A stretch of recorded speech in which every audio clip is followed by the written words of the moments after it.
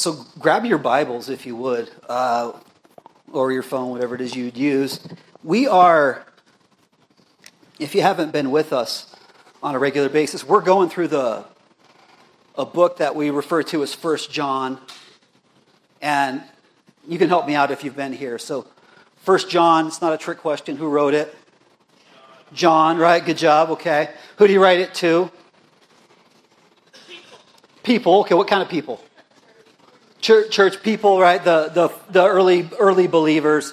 He wrote in the first century. So we've been going through that. Now I can tell you, for me, I'd love to be a man, and you can read into this whatever you want, more led by the Spirit. And in this situation, the danger is you tackle a book, right? All of us get together. We're like, okay, we're going to study 1 John together. And then you try to hammer through it as quick as you can, right? Because that's like the task-oriented person. I don't want to be the task-oriented person. I want to be the Spirit-led person. And so last week, you can turn to 1 John chapter 4. So last week, sometimes what's been happening is I feel like the Spirit just sort of gives me pause and says, you know, there's some more questions you need to ask about this before you go on, Will. And so God and I, we sort this out. I try to get into the Scripture, pray, watch life around me, and hopefully it's helpful rather than just going from one verse. We ended at this verse this Sunday till we've got to go to verse 5 the next day, right? No, not necessarily.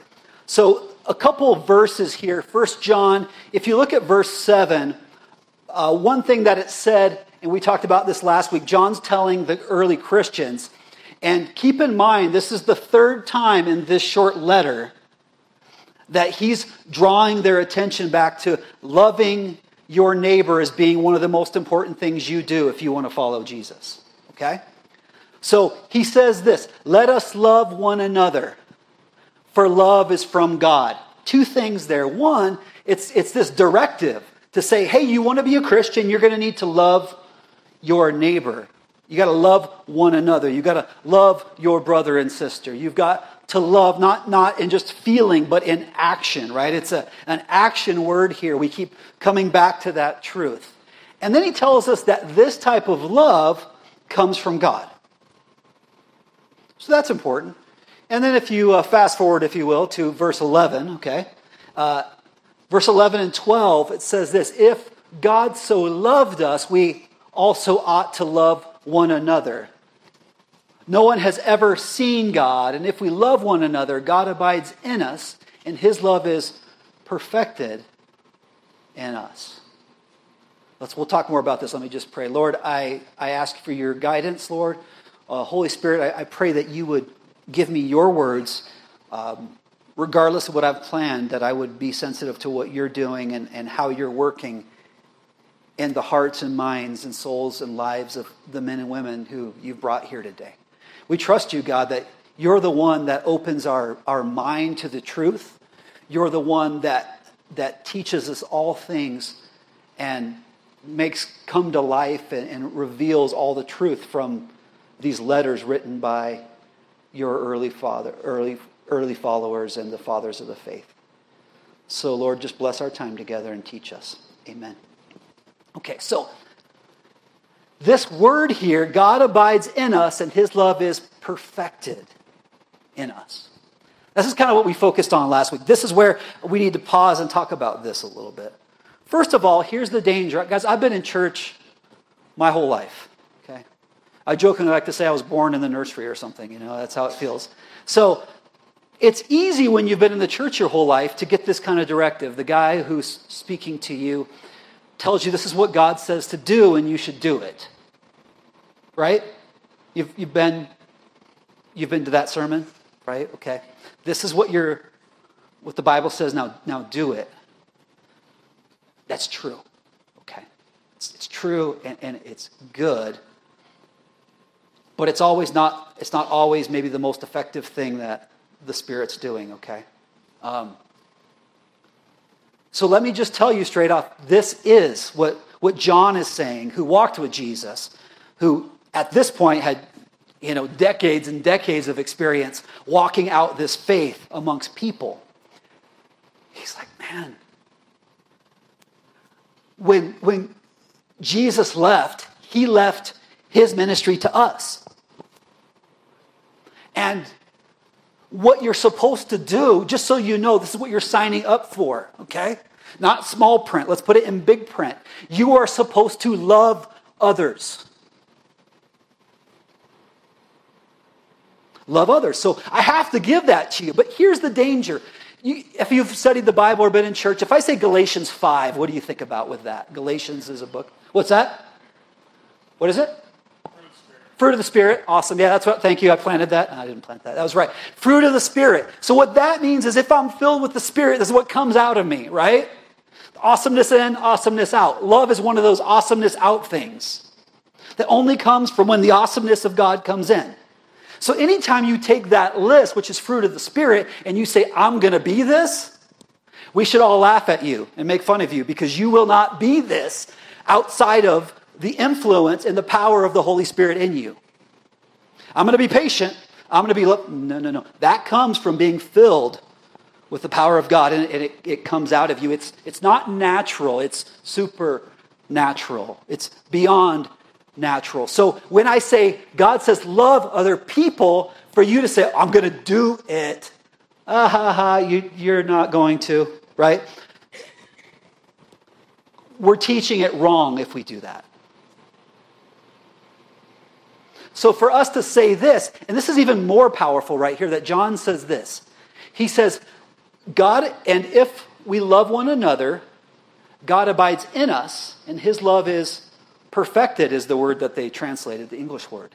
And really the Greek word it's translated from could mean to make complete, to fulfill, to accomplish, or to make perfect. So get this, Ross, kind of weird, right? So God, the creator of all things, the most powerful source of life, no end, no beginning, like there's words don't even describe him. The love that he wants to give to us is only completed when his people share it with the world.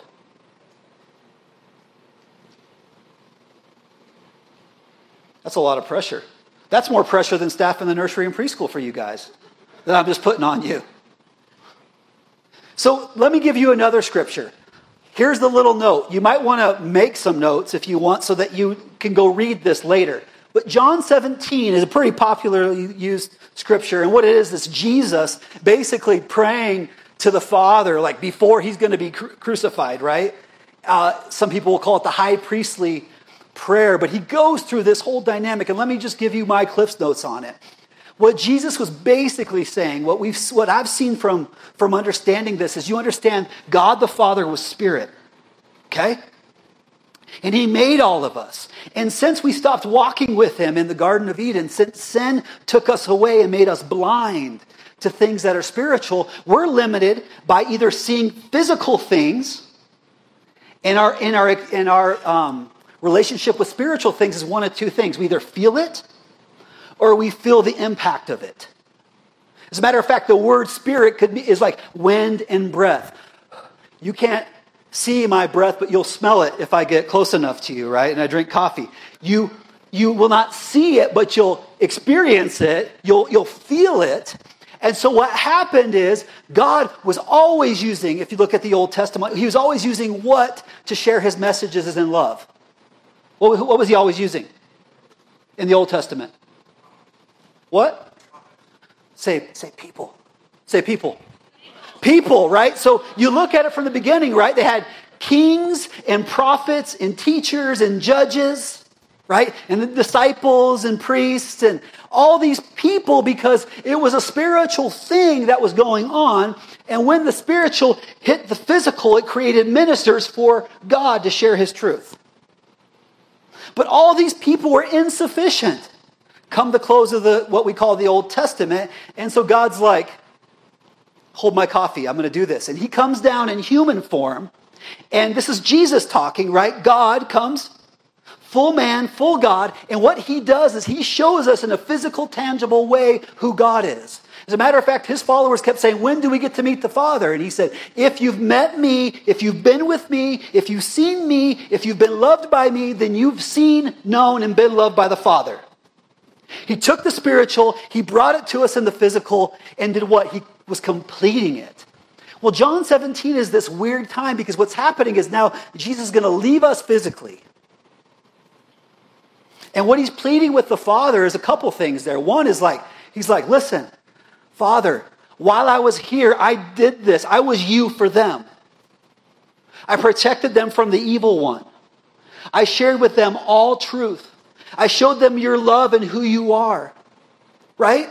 And the world could see that I was from you by the way that I loved.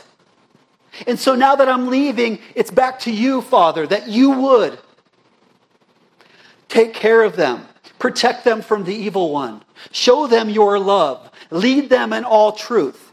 And the way in which the Father planned to do that Jesus shared with his disciples was what? Is by how was he going to do that? Holy Spirit, right? Back to Spirit, right? You're not seeing him.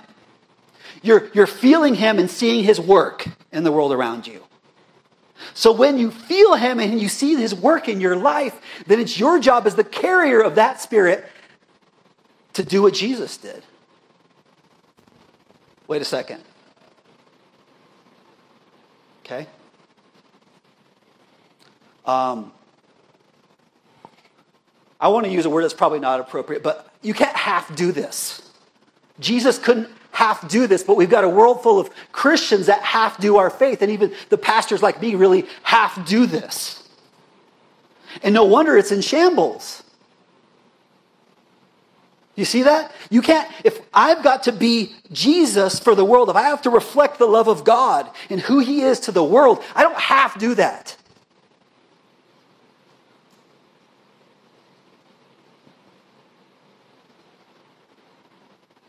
Anything short of Jesus is not good enough. Oh, well, this is a feel-good sermon. Okay.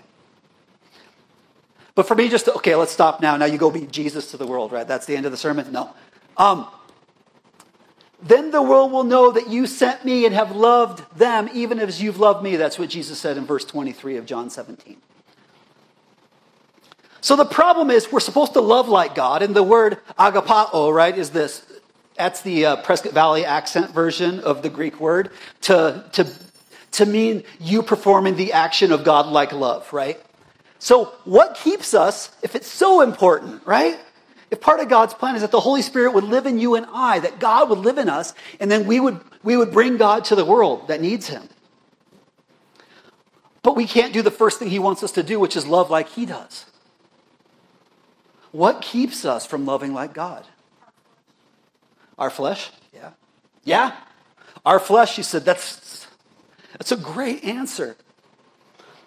Ourself. Well, ultimately, you understand this. This kind of love, agapao, right? And I said this kind of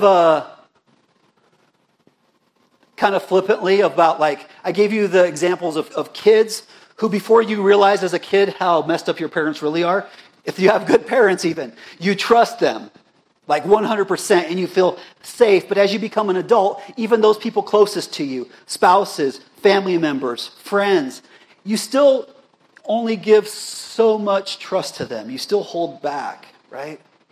And so that's a love short and less than the love of God. Our best examples are probably the way that we love our kids is the closest we get, and hopefully the way we love our spouse if we're given to that. Those are probably our best shots at trying to be a selfless, sacrificing love. But anyone who's married or is a parent will tell you we fall short in that. Okay? The problem is this, at a base level, I made a note here, but let me just speak from my heart. At a base level, this love cannot be duplicated by you alone in your flesh because its only strength is on the person who gives that love. Meaning this, that kind of love has nothing to do with the person receiving its character, has nothing to do with their their ability to earn it or worthiness. They don't have to be beautiful enough or strong enough or smart enough or well-behaved enough. There's nothing like that. This is the type of love that Jesus had, that even when he was being killed by these guys, nails through his hands, right, his feet, a spear in his side, he was loving the people killing him while they killed him. That is not the type of love that you and I give to other people for the most part in our own flesh. So for me to challenge you or assign you the task of loving like that is cruel and impossible. So at a base level, you can't love like that. Not in your own, not consistently.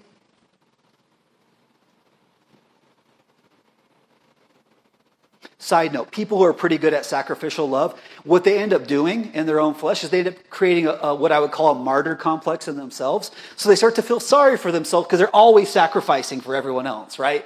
And then they do things like make everyone feel guilty. That's that trick. Or they're depriving themselves so much that they end up going to very addictive things. Like most of the time I'm sacrificing, but then when I really need to come down and do something for myself, I go hard, right? So even the people you know around you, like, oh, they're always so nice. And yeah, but they're probably using manipulation and fear and guilt and shame, which even though they might not be, doing the big sins your culture will talk about, those things could be more destructive than addiction at times, okay?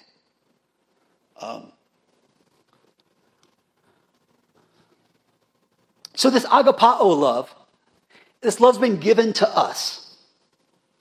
And some of us in the church might say we've got to reflect that love, right? Or share that love with the world. But the hope is this: if you and I began to receive that love of God at a level on which it's been given to him, right? So I think that's the first part, no matter where you're at. I mean, I suppose some of you aren't even sure that Jesus is real in here, right? I'm sure there's people here that are doubting that. And I don't mean that to condemn you. Maybe you've grown up in the faith, it's not working. The faith you were given is not working. Or people online might be feeling the same way. Some of you are so convinced that God is real. And there's everyone in between, right? And so some of you are having issues with sin, addictive patterns. Other of you are in denial that you even sin, right? And somewhere in between. So in that, every one of us have to know this, that get this, at a base. Okay, use your intellect for a second. Use your intellect. Use logic and reason here. I know that doesn't belong in the church, right? But it does at times. If I'm offering you a love that you don't have to earn and has nothing to do with you, what are the qualifications? What are the prerequisites to getting that love? Nothing. Nothing.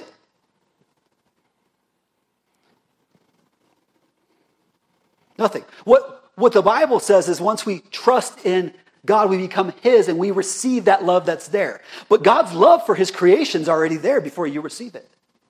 As a matter of fact, I'm sure that on the day of judgment, people will be thrown into the lake of fire that God loves.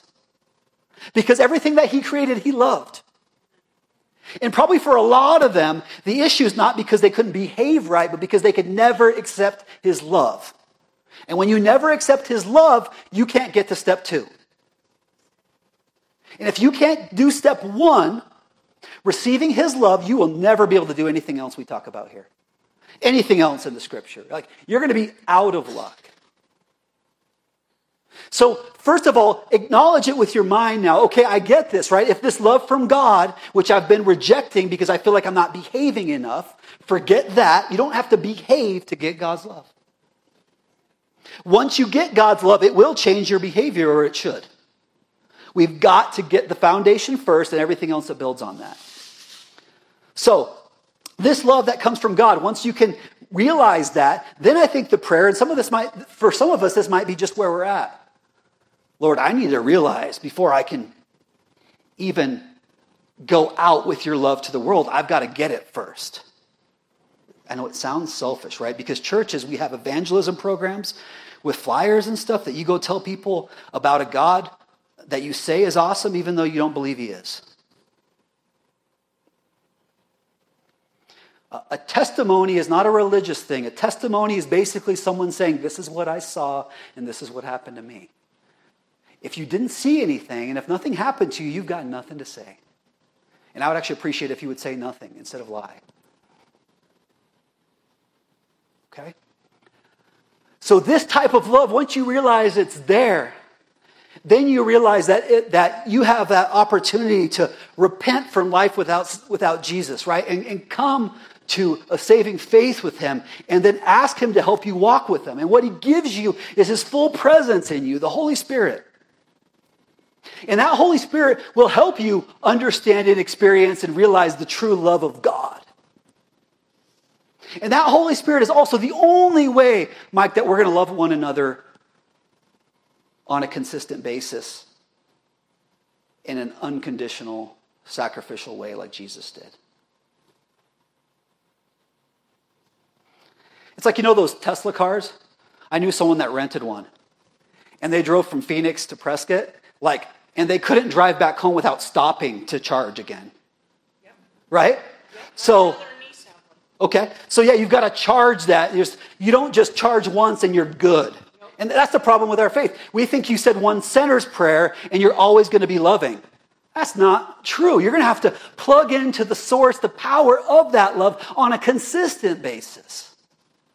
And then what John was going on to saying is what you should be looking at, and you should be asking yourself is like, wow, okay, I believe in you, but I know that the enemy only wants to bring doubt. So how do I know that I'm in Christ and that I belong to him? And he said, this is one of the things. If you're in Christ, you have the Holy Spirit. And if you love like God, you can only do that if you have the Holy Spirit. Therefore, if you're loving like God and you're agreeing with him on how to live in love, then you're his.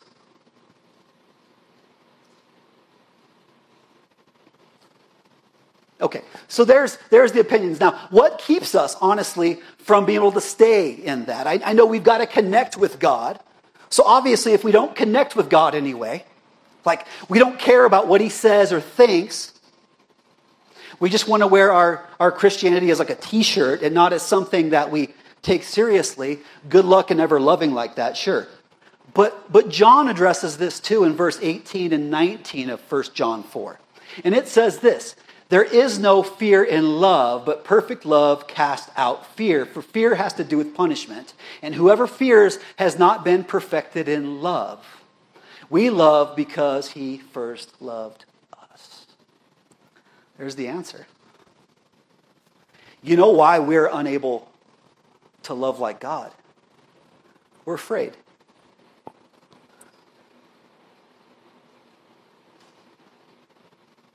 We're afraid. And why are we afraid? Because we haven't let the love of God do its full work in us. Because if it did its complete work, we would know in our hearts and in our minds that we could love others because we have everything that we need and we have nothing to fear.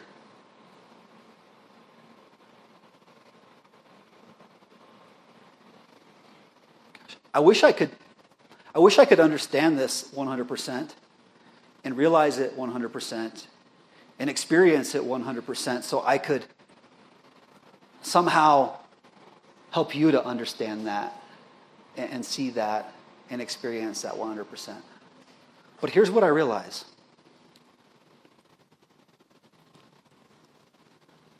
It's true, if the perfect love, if I realized it, I received it, I'd have nothing to be afraid of. Right, Josh? Because what could anyone do to me? They could kill me. What happens to a Christian when they die? They go home. I could say bad things about me. Well, the Bible says that's a blessing.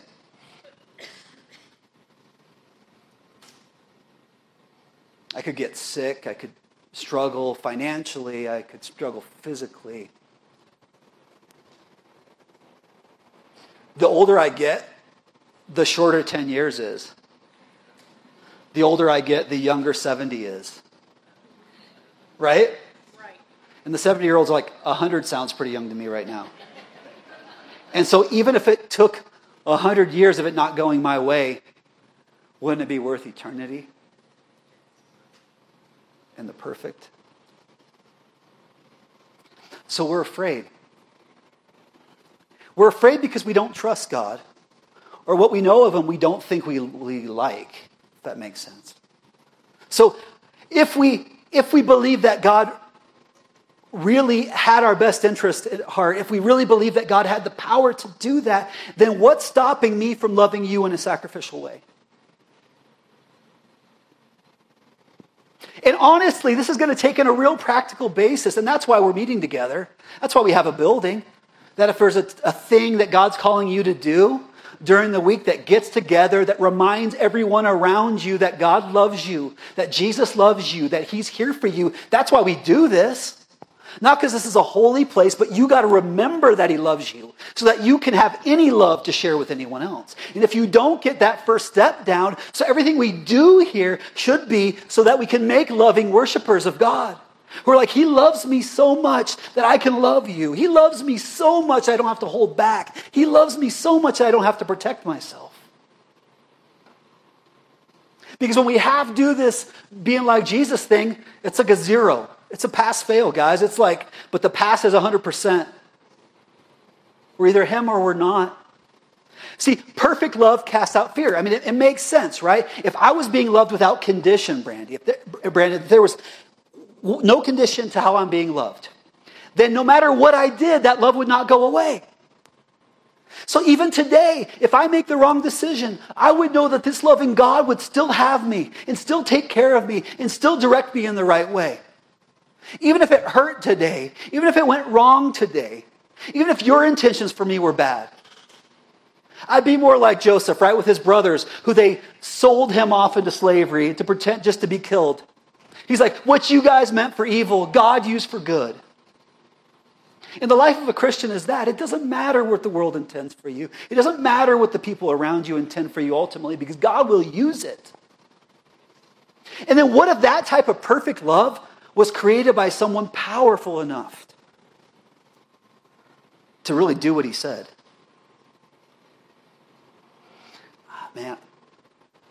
So Heidi, we've known each other a long time, but to try to grasp that, I got to look at human terms. Now, when I was a kid, if you would have known me when I was like 10, I wasn't much smaller than I am now. You would have suspected I would have been a door of a man, right? Like the guy who fills the door when he walks through it. Instead of an angry-looking hobbit, right? Like that I am now. But, so when I was small, I didn't have to get into a fight because I was big enough that everyone knew not to mess with me. And I seemed to have tons of friends who were small who would hide behind me.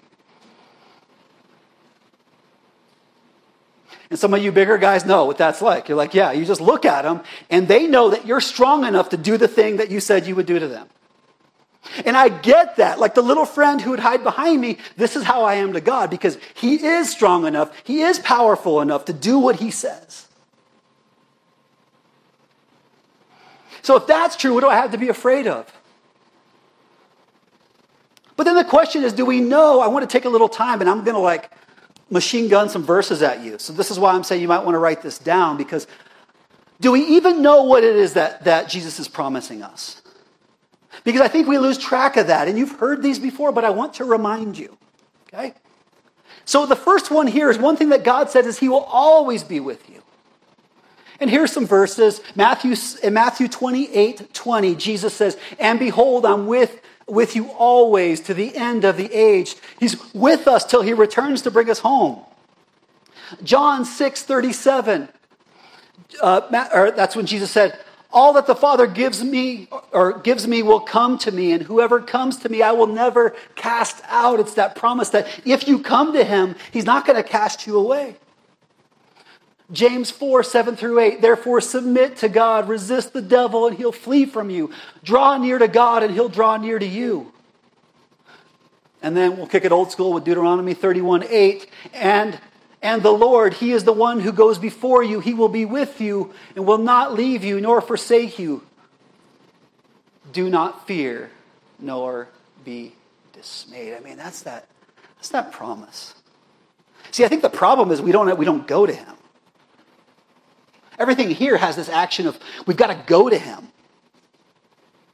So everything that we're doing here is going to him. We got to go to him because only he is the source to love like this. Only he is the source of confidence. But if we come to him, he doesn't shut the door on our face. If we come to him, he is faithful and just to forgive us. Here's another fun one for you. Jesus promised us. God promised us persecution. This is what's funny about our time. I mean, no one can deny that people of faith and people who love democracy hate what's going on in the world around us, right? And people who love both and are always watching the news really hate both of these things. But the thing is, we have to come back to that, right? We can't lose our faith in God because circumstances are going bad. As a matter of fact, thousands of years ago, they called it. Right? So when you see that, you're like, well, that's stupid. Yeah, it is. And it always will be, and it always has been. Persecution. 2 Timothy 3:12. In fact, everyone who wants to live a godly life in Christ Jesus will be persecuted. Well, let me give this to you, because when I think of persecuted growing up, I'm thinking about getting like beat up and killed. And in America, it's so subtle. Because no one's killing you. As a matter of fact, they give us a tax-exempt status for our fellowships. Right? They make it real cushy for us, and it's not working. I think I'd like to get punched a little bit, so I actually had to work for my faith instead of have to be inconvenienced to even go to church on a Sunday, right? Like, we've gotten so spoiled. I believe that our persecution right now at this time isn't as much like physical beating as it is our ideas and our ideals are being questioned. And so in this reset that I was talking about in the churches, here's another thing that you have. You have people fleeing their churches, and they care less about what you believe about God, right? About truth, and more about your ideals for Christian worldview and culture. And that's wrong. That's wrong.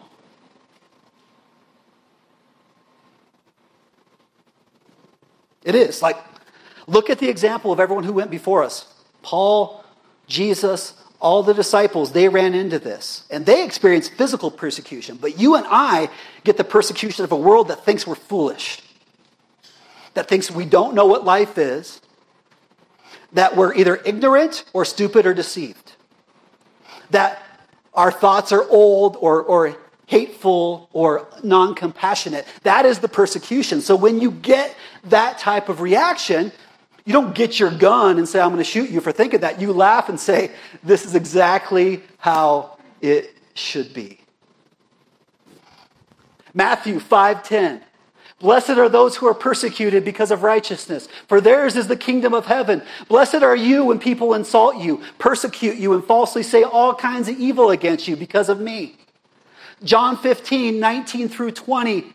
If you were of the world would love you as its own. But because you are not of the world, but I choose you out of the world, therefore the world hates you. Remember the word that I said to you, a servant is not greater than his master. If they persecuted me, they will also persecute you. If they kept my word, they will also keep yours. Jesus is like, man, I couldn't change. I wasn't there to change the culture. I didn't run for king. Like, I'm here building a kingdom in heaven. And the kingdoms of earth will always hate the kingdom of heaven because they're in competition. And even if the kingdom of earth, just like King David, says they're for God, ultimately they're for themselves. Ultimately the failing will happen. Even David, the man after God's own heart, was a murderer and an adulterer, and his kids were a mess. Okay? But Jesus was a man building a kingdom, and that's what we're about. If I thought that it was more important he did that, I would run for governor instead of be your pastor. But for me, I'm grateful that God has called people into politics to share his views, but that is not the end game. The end game is they will lose that battle they're trying to fight. They will. You get that, right? But we will win the battle we're fighting because we're with the Lord in building his kingdom. And today is a chance for the world to change because in the hearts and minds of the men and women who live in it. Those that bear the image of Christ. Next thing, another feel-good thing. Jesus promised us trials. Oh, wait, this is going really bad, Rick. Will, you're giving us all this bad stuff. I really wanted to feel good. Trials. 1 Peter 1:6 through 7. In this you rejoice, though now for a little while, if necessary, you have been grieved by various trials, so that the testing genuineness of your faith, more precious than gold, that perishes through it is tested by fire, may be found to result in praise and glory and honor at the revelation of Jesus Christ. James 1, 2 through 4. Count it all joy, my brothers, when you meet trials of various kinds. For you know that the testing of your faith produces steadfastness. And let steadfastness have its full effect, that you may be perfect and complete, lacking in nothing. Woo, it's like trials with purpose, because you understand just because someone says, yay, Jesus, doesn't mean they're for him. The way that you know is time. Those who teach false, say false, lie, pretend to be what they're not, they will be found out in time. So trials is what does that. I can say right now in my life, there's certain things, I got like teenage kids and gray hair in my beard, right? And I'm almost making noises when I sit down. Right, Ben? I'm getting older, okay? And with that comes some reality of the expectations and the thoughts and plans that I had for my life will never go the way that I thought they would. And that is good. And there's trials that I'm facing. Right? And persecution, even from people who call themselves Christians in my church because I don't agree with their ideals. Like, I'm facing that. So there is this mourning because what's happening is your idols are being murdered. Your idols, the things you rested on, were being murdered. So the only thing you can grab on is Jesus. But when you're feeling that, it's hard to stay there. It's hard to stay there. So someone's got to tell you, you will be persecuted. You will face trials because it's going to purify your faith and prove you have faith.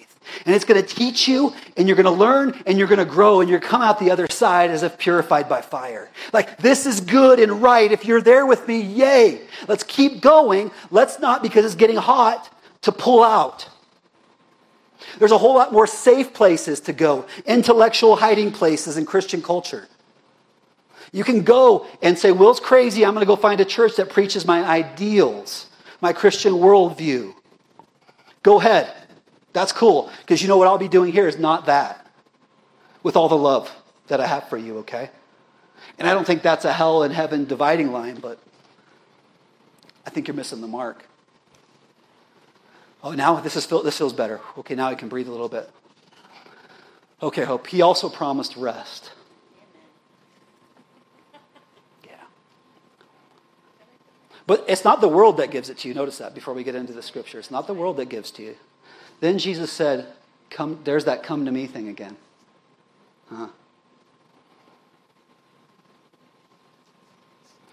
There it is, like the, why does the fellowships exist in North America for Christians?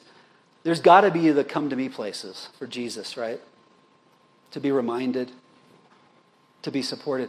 Jesus said, "Come to me, all of you who are weary and carry heavy burdens, and I will give you rest. Take my yoke upon you. Let me teach you, because I'm humble and gentle at heart, and you will find rest for your souls. For my yoke is easy to bear, and the burden I give you is light." What's so powerful about that? Not only is that promise of rest, but it's that promise that I could have rest and trials, tribulations, and testing all at the same time, right? Persecution. Like, I come in out of that battle to some kind of resting place. It's like David in Psalms, right? The conflict was not God, but his God took him. Our God took him to lay beside still waters, to find that resting place. But we have to come to him. We have to trust him. You can create all the wellness retreat centers you want, but if you don't come to him, you will not have real rest. You'll have rest you try to manifest and manufacture. And then he promises another thing, which is probably even more important than anything else I've said so far, is this idea of new life. John 10:10, very popular. You could probably quote it. "The thief comes only to steal and kill and destroy, and I came so that they would have life and have it abundantly." It's like this starting of abundant life when you meet Jesus. More than you need. 2 Corinthians 5:17, "Therefore, if anyone's in Christ, he's a new creation." Like, you have a new life. The old has passed away, and it hurts when it dies, right? But behold, the new has come. In John 11:25, Jesus said to her, "I am the resurrection and the life. Whoever believes in me, though he dies, yet shall he live." And get that. You don't have to feel like that. You doesn't have to feel the new life in you, like, oh, I just can run far. No, you're dying. Like every one of you, from 13 months to 130, you're dying at different rates. Your body, the world around you, the birds, the trees. Like it's all passing away because God's going to make this new thing with the absence of sin. But he's starting now in you and I by transforming us from the inside. So that I could keep going, Corey, for like a week, man, with just scriptures about these promises until my voice was gone completely. But here's a powerful one. And here's why in church, maybe they give you an envelope where you're like, Bible read daily, right? And everyone's like, read your Bible, read your Bible, read your Bible. You're like, yeah. I'd rather read the Hunger Games or whatever, This right here is huge. And once again, we've outsourced that to professional ministry people. Would you just read the Bible, Jeff? Would you just read the Bible to me, understand it, then by osmosis transform me? This is what we want. But what happens is the Holy Spirit that lives in us, right? The Spirit of God is the one that, Luke 24:45, it says, then he opened their minds to understand the scriptures. The disciples, they didn't get what they were reading. And then the Holy Spirit is the one that illuminated it. And it's like, whoa. That's what you were saying this whole time, God. And so I think you and I have to keep that kind of in our pocket, that even some sermon is going to be incomplete for the full goodness and richness that comes from God, from his scriptures to speak to you for this circumstance.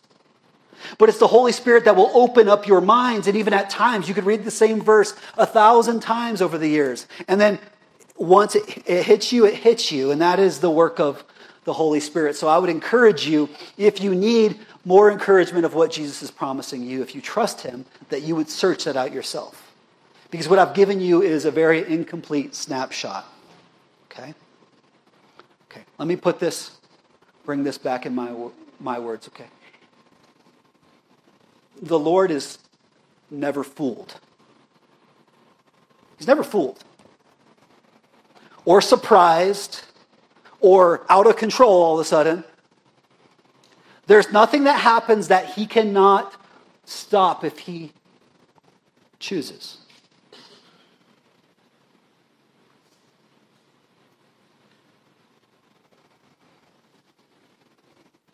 Like, that's a fact. There's nothing that happens that he cannot stop if he so chooses. And get this, he takes our good choices. He takes our bad choices. He takes all the bad stuff that people do to us. The bad things, the circumstances that happen to us. Your house burns down. Did God do that? I don't know. But it happened. Will God use it? If you trust him, yeah. The people you lean on in your life, what if they disappoint you? What if they don't hold up to their end of the bargain? Did that surprise God? No. Then all of a sudden he's like, oh, dang, Jill, what are we going to do now? Yeah, I mean, how many times has God said that? Oh, dang, what am I going to do now? Never. Never, okay? Never. Not like, but you don't understand my life, Will, this. I don't, but he does. So he can use all those things, right? The trials, the tribulation, and the blessing. And all of those make up our life. And all of those direct us down our path. And that's why, Ross, I thank you for being, humble enough to say this up front now that we know this is happening, because we don't know life's journey and we think we have it mapped out, but we have questions. And here's one example in our midst of someone with these questions and the Spirit moving in them and like, what do you want to do, God? And then to be able to come and share, like, God is answering. He is speaking. He is directing. He is leading. And if you walk in obedience, like, wow, then he could do something with it. And when you walk in disobedience, you got to circle back around again. Let's try this again. We'll get there. So the question that I ask myself, and I would invite you to ask too. Okay, so all of that, all these blessings of God, the fact that Jesus will never leave you, forsake you, he's with us to the end of the age. The end of the age, he'll take us to be physically with him. We're covered.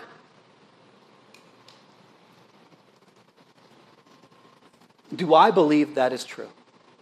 Yeah. No. Do I really believe in such a way that I put weight into it? That I put confidence in it? And if I believe God isn't fooled and that he'll do that, and I do believe that, then the next question is, but then do I really think that God's plan is, I'll say it this way, do I really want what I think God has planned? Maybe, maybe not. Maybe not. And this with talking to people, and this with talking to myself, taking myself by the hand, right, and talking to myself a little bit, this can be probably a bigger struggle. Because some sort of distant, ethereal God, I can believe that he's capable of all things, and all powerful, and all control. But from the first man and woman to me, and everyone in between, we've all struggled with this same thing. Is God holding out on you? Right? But God said not to eat that fruit. Did he really say that? Well, yeah, because I'll surely die. No, I don't think he'll surely die. I just think he's holding out because if you ate that fruit, you'd be like him. You know, you're right. God's offering me something, but it's like buffet food. And I want to feast. I can't believe you just said that. Well, I can't believe I just said that true. But that's the reality that we face. We've got to surrender because our minds, our wills, our desires have been distorted and colored by the world we live in. Generation after generation.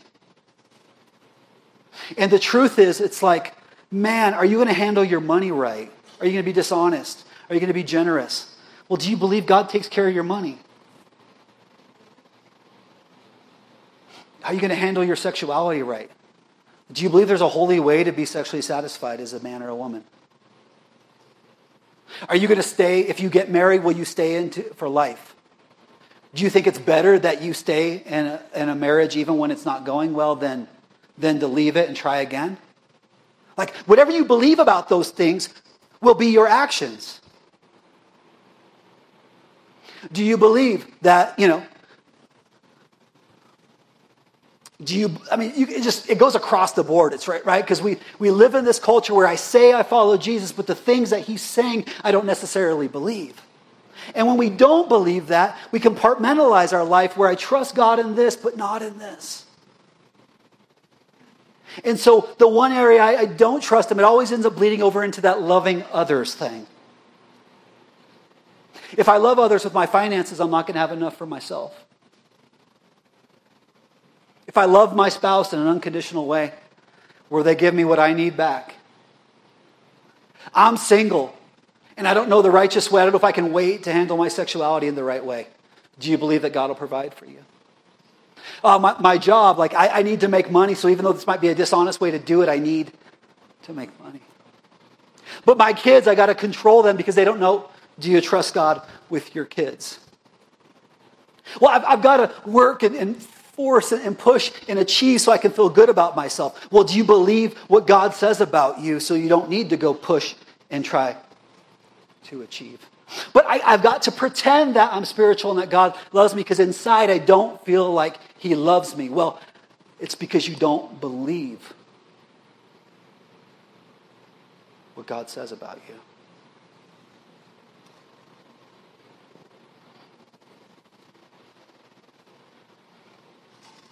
Let's bring it back around to the letter. Let us love one another. For love is from God. And if God so loved us, then we're free to love one another.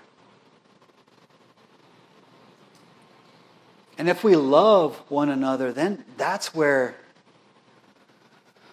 God God, you know that God is in you. And you become part of his plan, bringing his love to the world.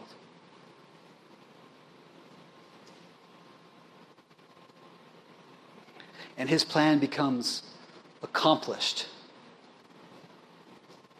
completed,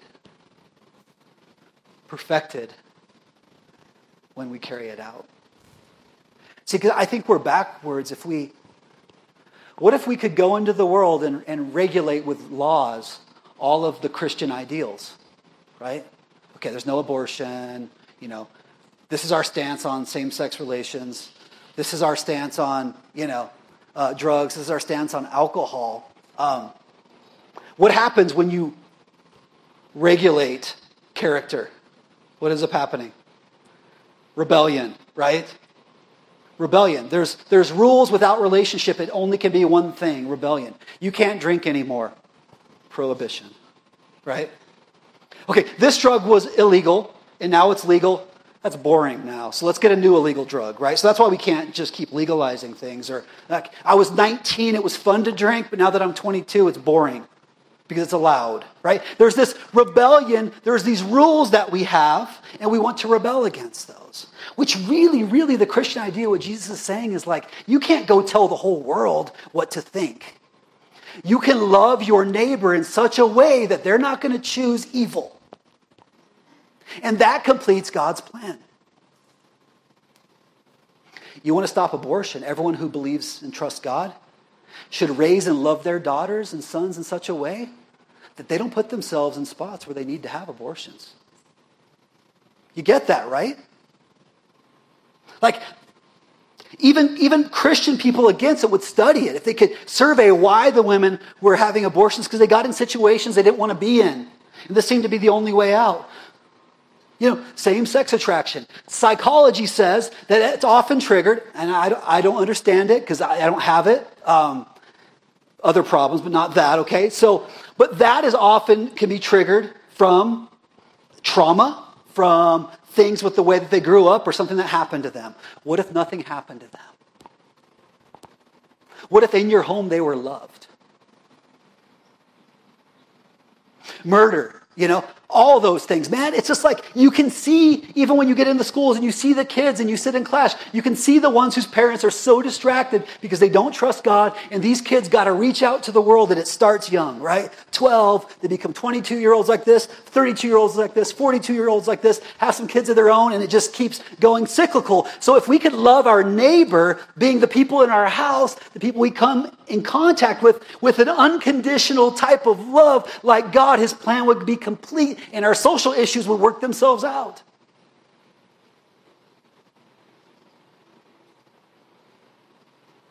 And so if we want to sit here and talk about social issues, this is not the place for it. We're part of God building a kingdom where his sons and daughters receive his love and share it with the world around them. And in that becomes perfect. And until we do that, the world lost Jesus and never got the new plan. The world lost the presence of Jesus and never got the new plan. That his believers would carry his truth and his love to the world that needs it.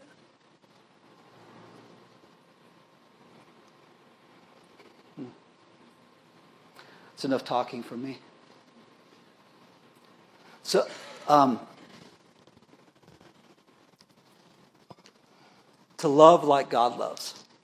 So I invite the worship team to come back up.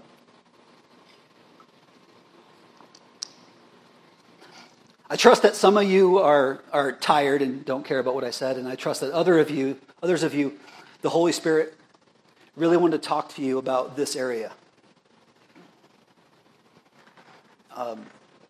And what he wants, I can try to guess. That's what you do, right? When you're the pastor, you're like, well, if you have this and if you have that. I don't know what it is, maybe, but if you're not trusting him with all of your life, there's still room to grow.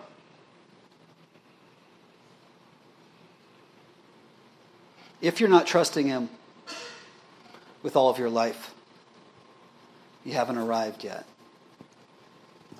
And so what's cool is sometimes traditions are cool. And one of the really cool things that we do that help us remember, right, is what we refer to as communion.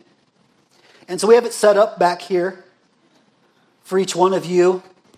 If you would find this helpful today,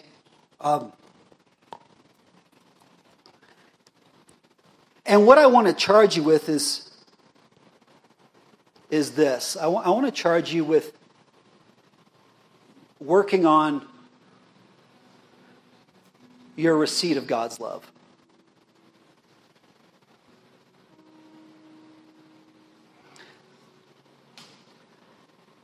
I want you to receive God's love at a measure fuller than you ever have before.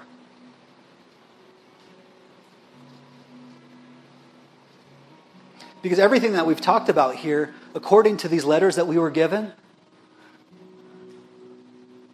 authored by the Holy Spirit, that's what it comes down to, is your love, your willingness to receive truth, even your willingness to understand what's written in the Bible. Like, you can't just love people, you can't just study the Bible, you can't just go to church. You're going to have to receive God's deep and penetrating and changing love.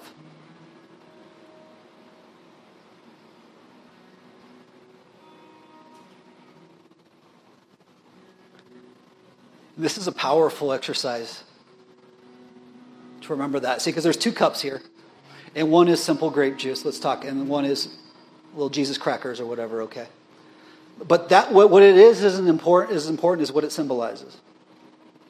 And so, whenever we do this because we remember Jesus, and really that we remember His love. Because the wine that they had, the juice that we have, it looks like blood. And it symbolizes His blood, that while we were still sinners, before we were willing to give up any of our life for Him, let alone all of it, that He spilled His blood for you and I. And then the bread symbolized His body, which was broken for you and I.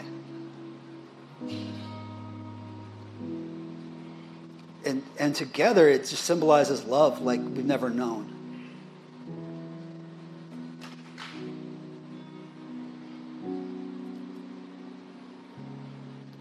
And so I'm going to pray, and then I invite you. There'll be a couple songs, right, Ross, probably, and then you can come back and take some time of communion. Maybe you need to talk to somebody about whatever that next step is. Maybe you've never even trusted Jesus to begin with. Like, that's got to start. If someone told you, get your life together and then come to Jesus, that's like wrong. That's wrong. Everything I'm telling you, your ability to follow what the scriptures say or even understand them is reliant on you receiving His love to start with.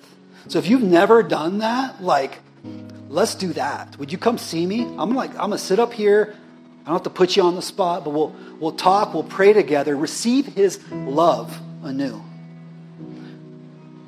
Let His love penetrate you, and only in that will it overflow to the point where you begin to love the people around you. Let's pray. Lord, I thank You for remembrance. I thank You for what the brothers and sisters in the first century, their faithfulness and persecution to write the messages that You gave to them through the Holy Spirit, and that we could share. And that they've been messages for believers and followers of Christ since the day You walk the earth until the last day that You come back. And so today we sit here, Lord, and we ask You to speak to us. Just continue to work in our life and trusting You and receiving Your love. And I pray that we take this reflective time and we would ask that You would just bless this time of communion, this love supper with You, this love feast, where we see what it is to be really loved, that You would shed Your blood and break Your body to save me. I thank You, Jesus. We love You. We pray in Your power and in Your name and Your authority, Jesus. Amen.